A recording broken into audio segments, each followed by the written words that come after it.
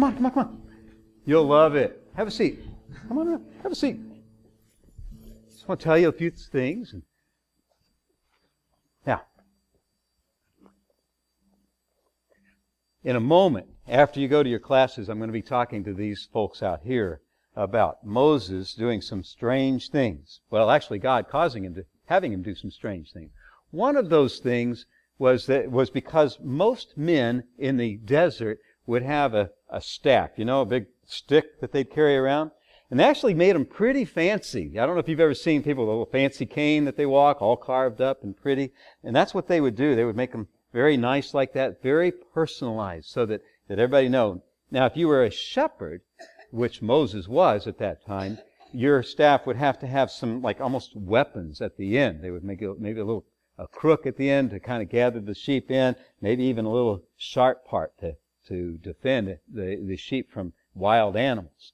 But when Moses met with God, as we learned last week a little bit about, God said to him there, as he was talking to the burning bush, that he said to him, I want you to take that staff that's in your hand and throw it on the ground.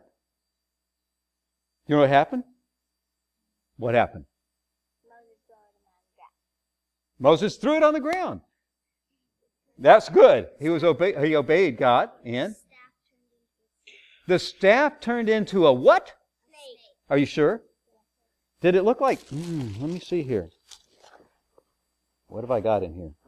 Oh, I'm wondering if it looked something like that. Is that a real snake? It is a real snake. It is a diamondback rattlesnake, western diamondback. You can see by the coon tail there. It is definitely dead. Okay? I'll have you know, I killed it. All right? So I know it's dead. All right? So Moses had to throw his staff down, and his staff turned into, most likely, a poisonous snake. That one's poisonous. That one's also poisonous. That's a copperhead. Okay? So I just thought I'd throw an extra one down there so you could kind of see what that might have looked like in the desert there. Copperheads like the desert. They have to have water somewhere. And of course, just in case you want to look and see what they look like when they bite. Oh, that's what they bite with. All right? That is a diamondback rattlesnake. Just the head. Okay? Now, the reason I'm telling you this story is because this is what God was doing with Moses. Moses was kind of not sure what to make of what God was telling him to do, to go talk to the Israelites and try to get them out of Egypt. All right? So what he did was he said, throw your staff down, and it turned into a snake. Then God told Moses to do something else. What did he tell him to do? Do you remember? He told him to pick it up. Now, what would you do if there's a snake lying there and God told you, pick it up? Run away. That's what Moses did. That's exactly what he did. He says, oh, and he ran away when it went down and came into a snake. Then God said, pick it up. And so Moses kind of like, I think he must have kind of tiptoed up there. And he says, take it by the tail. Now, people who handle snakes know that if you take it by the head, you can control the head, right? It won't bite. But to do that, you need something like a staff to hold its head down before you grab it. But where was Moses' staff? It had become a snake. So the best place to grab a snake, if you don't have a staff to hold its head down, is the tail. I used to handle snakes a little bit, not religiously. Did it for a business, okay? I wasn't one of those. Okay. And you could take the snake by the tail, and as long as, if the snake started to curl up to bite, you just kind of go, shake it a little bit. Like you would a hose to try to straighten it out, or a rope to straighten it out. Just do that. So Moses reached down, took it by the tail. What happened? It did not do that. Instead, it became the staff again in his hand. Why did God do that? He wanted Moses to be confident, but He also wanted Moses to have something to make other people confident that God heard them and was going to do something about it. And so it was to build belief and trust. That's what He was doing. All right? Let's pray and thank God for that, and then I'll send you out the room for your class. All right? Let's pray. Father, we thank You so much that You do such extraordinary things in order to get our attention. And You remind us that You do this and take care of us so that we can know that You've actually called us and love us, and that we can trust You, we can trust those who are telling us about You. We pray these things in Jesus' name. Amen. All right, you can go to your class. After the service, you can take a look. All right? Wait, what? Probably something like this, but we don't know. Wait, what kind of snake is that? Copperhead.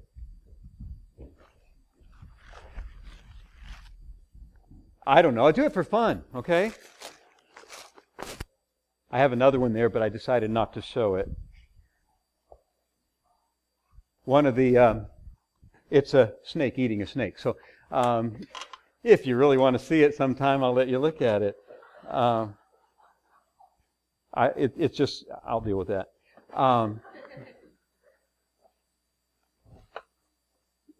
Doing things like that, I get myself into trouble. But, Moses got himself into a lot of trouble, didn't he?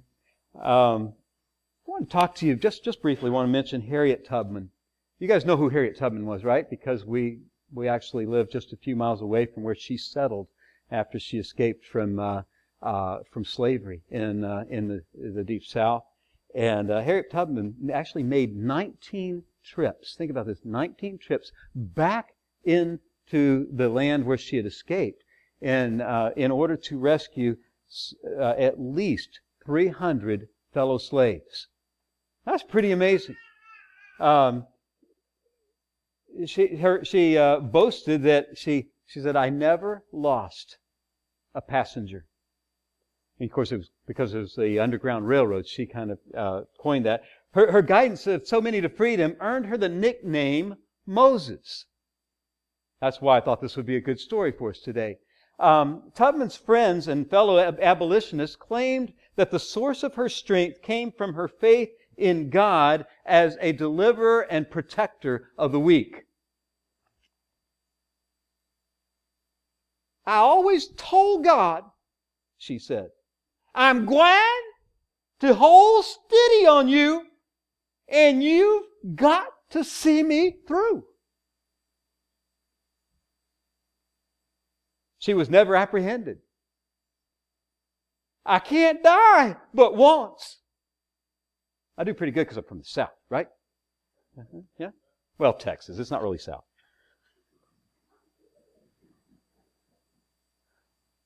That became her motto. I can't die but once. I think that's a good message to us right off the bat. We get so afraid of doing what God tells us to do, of opening our mouths and talking about Him, of being bold in the workplace, of living a godly life because we are afraid, and yet we can't die but once. At least if we know Him, we can't die but once.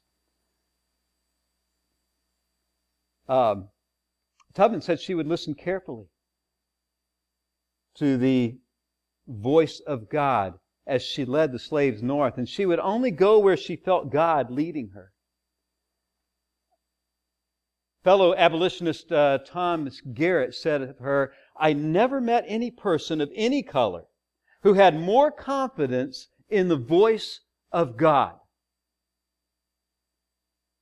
Tubman's nickname, or nicknamesake, Moses, had a tough time with his call and repeatedly asked God, "Can I opt out of this?" You been there? I have. I've been there. "Lord, can I just kind of maybe there's a better way?" I want to invite you to the book of Exodus chapter 4. Exodus chapter 4. We're going to cover the whole chapter. So I'm not reading the whole chapter. You may want to keep your Bible open and understand, but we're going to go through the first 13 verses at least right now. Chapter 4, beginning with verse 1. Then Moses said, "What if they will not believe me or listen to what I have to say?" Now remember what Mike talked to us about last week. We'll get there in just a moment. But what if they not listen to what I say? For they may say, "The Lord has not appeared to you." The Lord said to him, "What is that in your hand?" And he said, "A staff." Then he said, "Throw it on the ground." So he threw it on the ground, and it became a serpent. And Moses fled from it. I love that part. I could say that every time. And Moses fled from it. But the Lord said to Moses, "Stretch out your hand and grasp it by its tail." So he stretched out his hand and caught it. And it became a staff in his hand, that they may believe that the Lord, the God of their fathers, the God of Abraham, the God of Isaac, and the God of Jacob, has appeared to you. The Lord furthermore said to him, "Now put your hand into your bosom." So he put his hand into his bosom. And when he took it out, behold, his hand was leprous like snow. Then he said, "Put your hand into your bosom again." Actually, by the way, that's literally, put your hand to your chest. I don't know if he put it in anywhere. Put your hand to your chest. So he put his hand into his bosom again. And when he took it out of his bosom, behold, it was restored like the rest of his flesh. If they will not believe you or heed the witness of the first sign, they may believe the witness of the last sign. But if they will not believe even these two signs, or heed what you say, then you shall take some water from the Nile and pour it on the dry ground, and the water which you take from the Nile will become blood on the dry ground. Then Moses said to the Lord, "Please, Lord, I have never been eloquent, neither recently nor in time past, nor since you have spoken to your servant, for I am slow of speech and slow of tongue." The Lord said to him, "Who has made man's mouth? Or who makes him mute or deaf or seeing or blind? Is it not I, the Lord? Now then, go, and I, even I, will be with your mouth and teach you what you are to say." But he said, "Please, Lord, now send the message by whomever you will." Father, help us to learn what you have to say to your church tonight. Help us to learn what it means to say yes to you. Pray in Jesus' name. Amen. You know, we go to great lengths to wheedle out of God's call. I didn't want to be called to ministry. I didn't want to be called to do something for the Lord particularly, but God did. He called. He calls each of us to a particular task. Some people say that Moses began his arguments with God in verses 11 and 13 of chapter 3 that we looked at last week. I don't really think so. I don't completely agree, although I think there's a little bit of beginning of balk at that point. The questions he raised in those verses were legitimate, humble at the outset. In essence, I'm a nobody. I'm a nobody who has been on the lam for 40 years. Now, get that, 40 years. He's now 80 years old. That's a legitimate concern. Anybody here 80 yet? I didn't think so. You're close. We're getting there. And I don't know, it goes on. He said, "I don't even know who you are." Right? "Who should I say sent me?" And God gave him the name right away. Solves all those nice little problems. But in chapter 4, Moses enters into a process of arguing with God. He begins by raising the question of trust. Is it really realistic for them to trust my word? You know, he said, what if they don't believe me, literally trust me? That you saw me. You met with me in the desert, in the wilderness. That's a reasonable question. It seems like legit to me. But he said, what if they don't trust my word? You see, trust is a significant factor. The Israelite leaders, now, at first reading, you don't pay attention to this, but the Israelite leaders are going to have to go with Moses to confront Pharaoh. They've not been doing too good a job with that for the last 400 years. Now in verse 10, Moses attempted a more aggressive strategy to get out of his trip. He pointed out that he was not a good speaker. I use that one. I'm the guy that put off speech in college till the last summer semester, saying, God, please change the requirements for my major. Didn't happen. I took it. It was okay. But some commentators actually point out that Moses did quite well speaking to the Israelites and to the Israelites and to Pharaoh. Others think that he might have had a speech impediment. Still others think he lost his native language ability after spending so many isolated years in the wilderness. If all you're around is sheep all day long in the desert, you're probably not doing a whole lot of conversational activities, right? So maybe that's the case. I don't know. I don't buy it. But whatever the case, God is not putting up with such lame excuses. He's just not going to put up with it. He is the one who made the mouth, the ears, and the eyes. Overkill? Yeah, I think so, but maybe not. Maybe God is preempting additional arguments from Moses. But they won't hear. They won't see. They won't pay attention.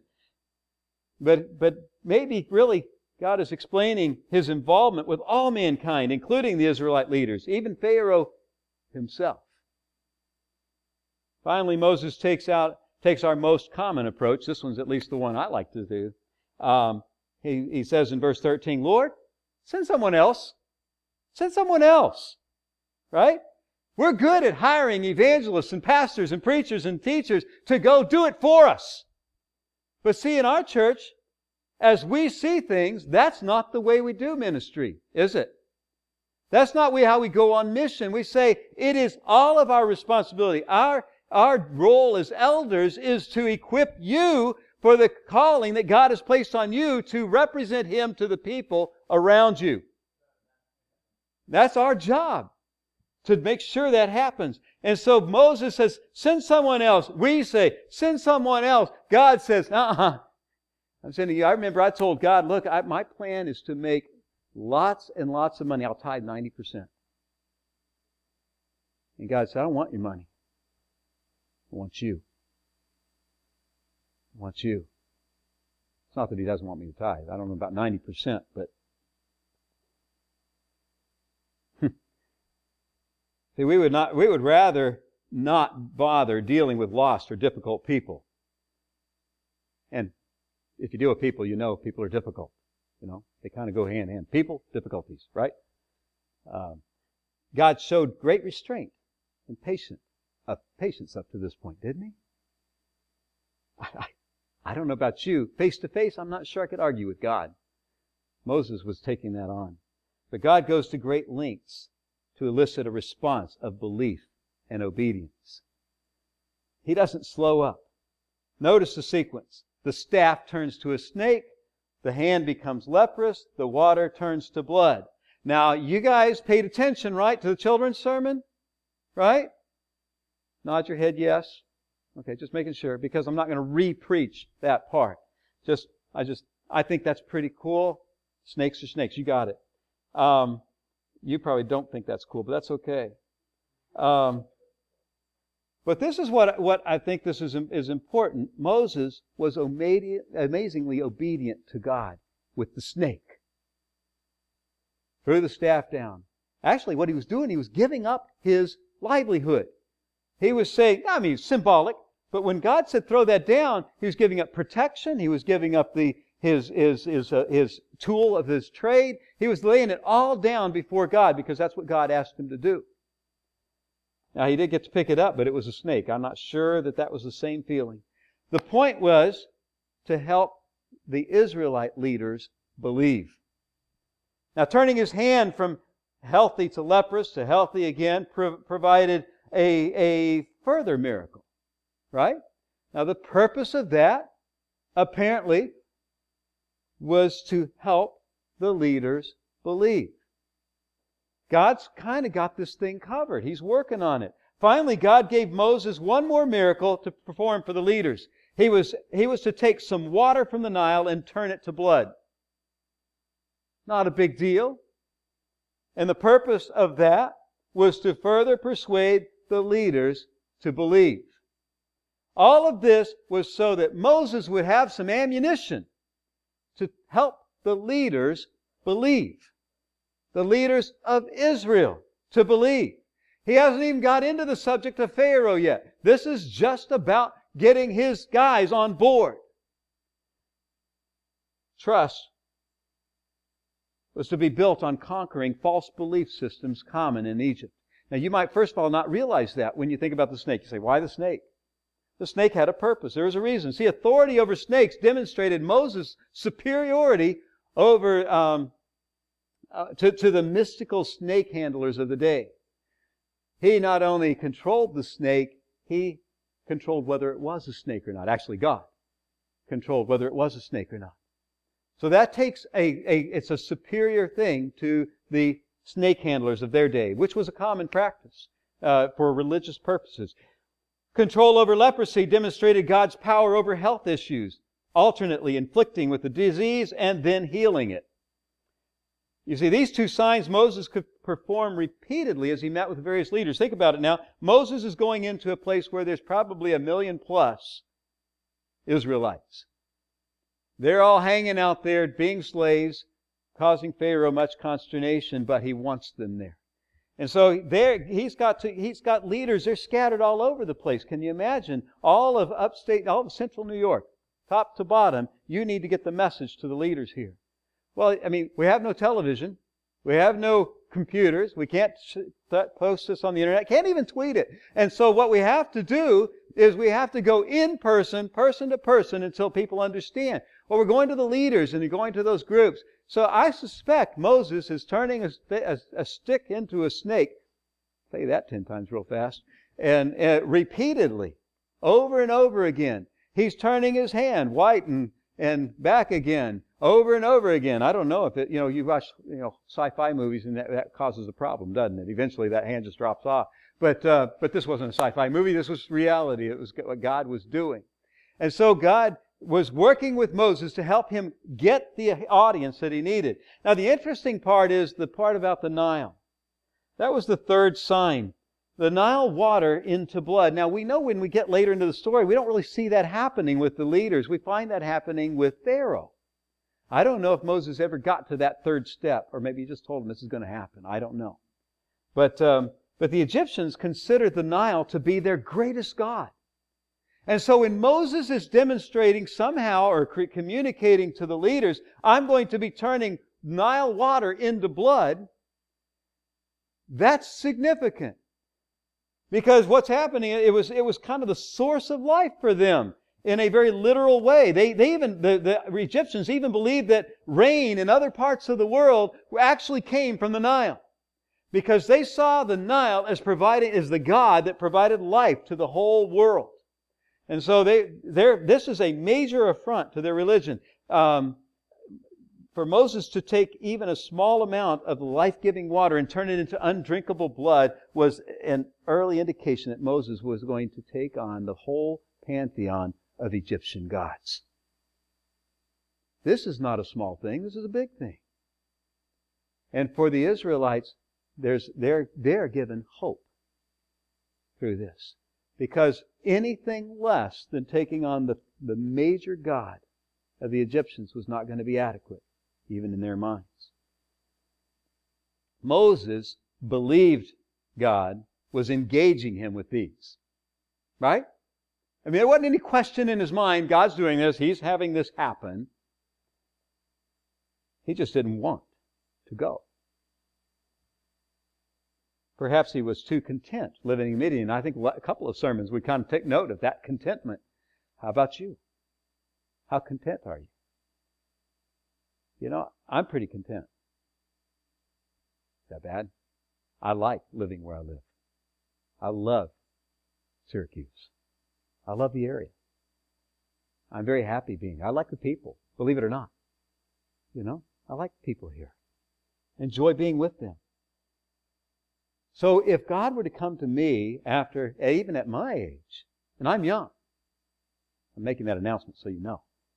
I'm young. But I would have a hard time saying, yes, okay, I want to go. I want to make a change. I've done it more than once.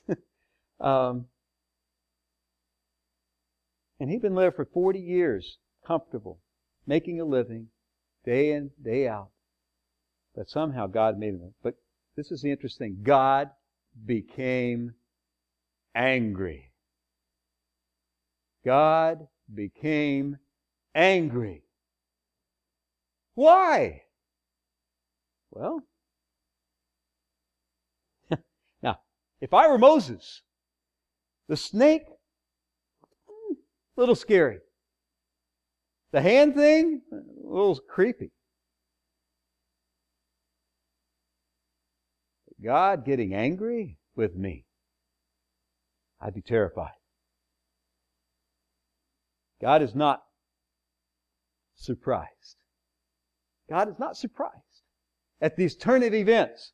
Now, he knew ahead of time that Moses was going to try to avoid getting involved. He didn't control Moses' response, but he was ready for Moses' response. Remember, why would he get angry if he was controlling it? But instead, he was angry because he was aware that Moses was going to go down this path. And he's ready for that response. And he says his brother, Aaron, had all the qualities that Moses claimed he lacked. Look at what he says here in verse 14. In verse 14 he says, Then the anger of the Lord burned against Moses, and he said, Is there not your brother, Aaron, the Levite? I know that he, what? Speaks fluently. He speaks fluently. And moreover, behold, get this. They're just talking, right? Moses saying, I don't want to go. I can't speak. Whatever. I'm done with this. Send someone else. And God says, by the way, what does he say? Behold, last part of verse 14. He is coming out to meet you. He's coming out to meet you. When he sees you, he will be glad in his heart. God knows what's coming. God actually, later on we see, told Aaron, hey, get going, because you got to meet your brother. I mean, Aaron probably doesn't even know where he is, but he's going off into the wilderness now. And he speaks fluently. And you, verse 15, are to speak to him and put the words in his mouth, and I, even I, will be with your mouth and his mouth. And I will teach you what you are to do. Moreover, he will speak for you to the people, and he will be as a mouth for you, and you will be as God to him. You got to say it that way, by the way. You, God to him. You shall take in your hand this staff, with which you shall perform the signs. Then Moses departed. We'll talk about that in a moment.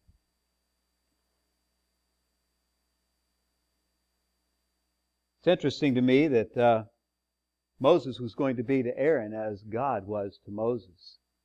That's pretty powerful words. And then he goes on, he says, but that fact that Aaron was coming seems to comfort Moses and ends his arguments. He doesn't argue anymore. He's not fighting with God anymore. He's settled now. Why is that? Well, now Moses has two primary, in my mind, visible provisions to carry out his task. The staff of God. But that wasn't enough, was it? The staff of God, making all these miracles, it still wasn't enough. But the final thing he says is that, but he also had his brother, a companion, a spokesperson. Somebody go along with him. How is that for you? You know, for me, that's what really helps. When I need to go do something that God's told me to do and I'm not too comfortable with it, it is so much better that somebody comes with me. You know, Jesus understood that, didn't He? When Jesus was working with His disciples, He said He sent them out what? In pairs, 2 by 2. Why? Because we work better when we're 2 by 2. We work better when we're together. We're more confident at that moment of time. We need the encouragement of flesh and blood to help us. I'm not saying we should need that. It should have been adequate. It should be complete that God says, I will be with you. But God has a plan to help our weaknesses. And one of those plans is to send us together. That's why we're a church. He returns at that point. At that point, he chooses to obey. And he returns to his father-in-law and immediately makes preparation to leave. Now, I like the way God doesn't let go of us. You see, if you belong to God, you will have to endure significant pressure to resist His calling on your life. You know, I mean, God doesn't let go. You say no to God and He says, whoa, wait a minute. I'm not making this optional. And He pushes harder and He pushes harder and He pushes harder. Because He loves you. And He has a plan for your life. And He wants you to fulfill it. I don't mean like 4 spiritual laws there, but He does have a way of working in our lives. He has a calling for everybody. This does not mean that the mission will be easy. You know, it was a good idea for God to put Him through such a process beginning in verse 21.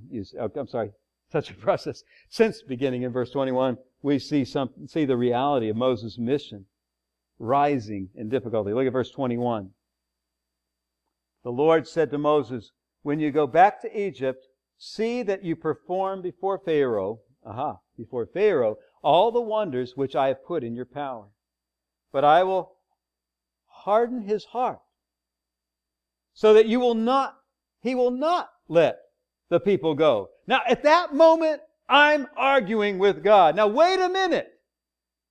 You sent me to deliver your people, and now you're telling me that you are going to harden Pharaoh's heart, and he's not going to do it? What is the point? But he goes on. God is not finished. He says, in verse 22, then you shall say to Pharaoh, thus says the Lord, Israel is my son, my firstborn. So I said to you, let my son go, that he may serve me. But you have refused to let him go. Behold, I will kill your son, your firstborn. Now see, we run into a difficulty in this passage. Does God harden Pharaoh's heart? Or does Pharaoh harden his own heart? I think that's a good question. That's why I asked it. So I looked at the passage again. What did he do? As we'll see in the chapters to follow, both are true. Early on, Pharaoh hardens his heart. Later on, God hardens Pharaoh's heart. What's going on? What's going on? Does God not have a mercy for a man like Pharaoh? Well, apparently not.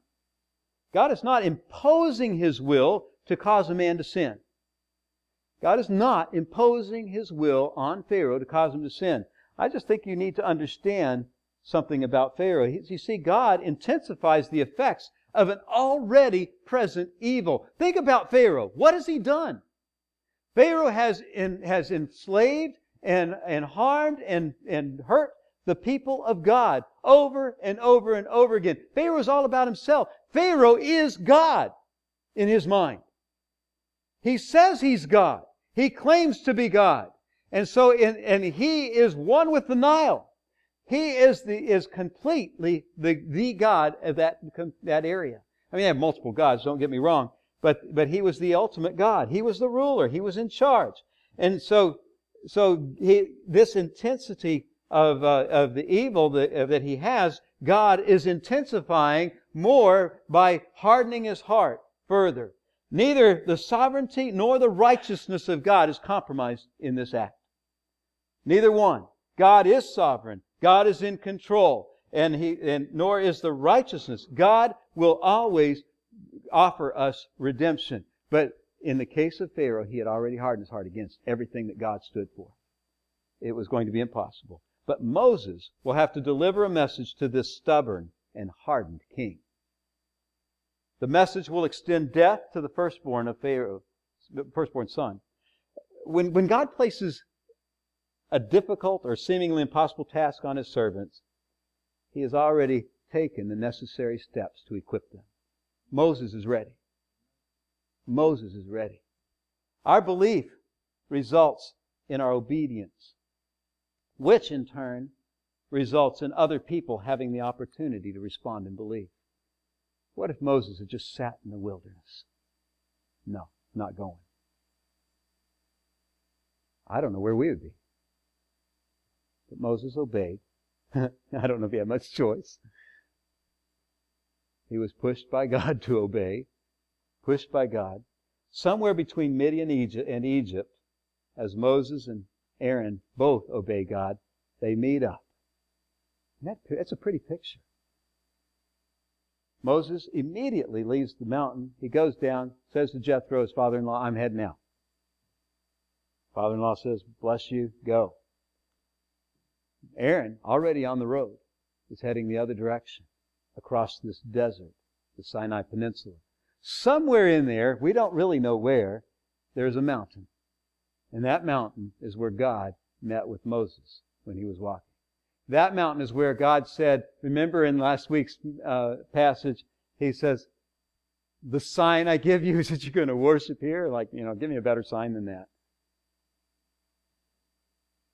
But now, that's where Aaron and Moses meet up. And I think it's a foreshadowing. It's a reminder that God said, this is where you're going to worship me all together. Don't forget, this is what's going to happen. The very place where the burning bush was. And once Moses obeyed God, performing the miracles in front of the elders of Israel, guess what happens?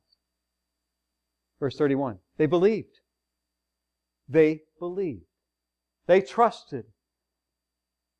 The issue is settled of verse 1. Remember verse 1? What if they will not believe me or listen to what I say? Verse 31. So the people believed.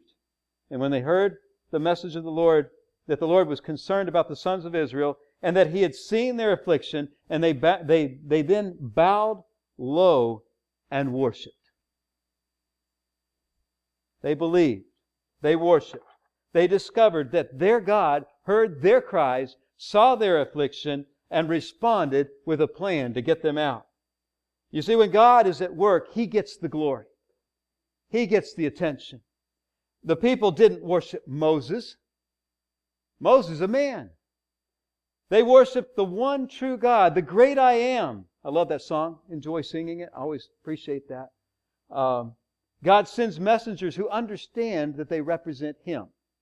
When those messengers believe and obey God, the recipients of their witness experience the work of God.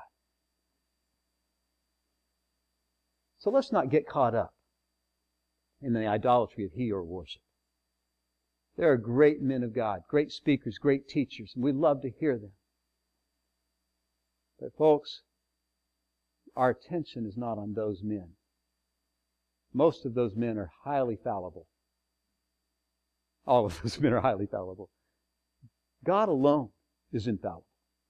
God alone is going to give you the life and the hope that you need. Don't listen for a guy who can speak well. Listen for a guy who points you to Jesus. Because He's the one, that's the only one who's going to help you. I can't help you. Mike can't help you. Jeremy can't help you. Paul can't help you. Only God is going to give you what you need. And Jesus is the only way to get to Him.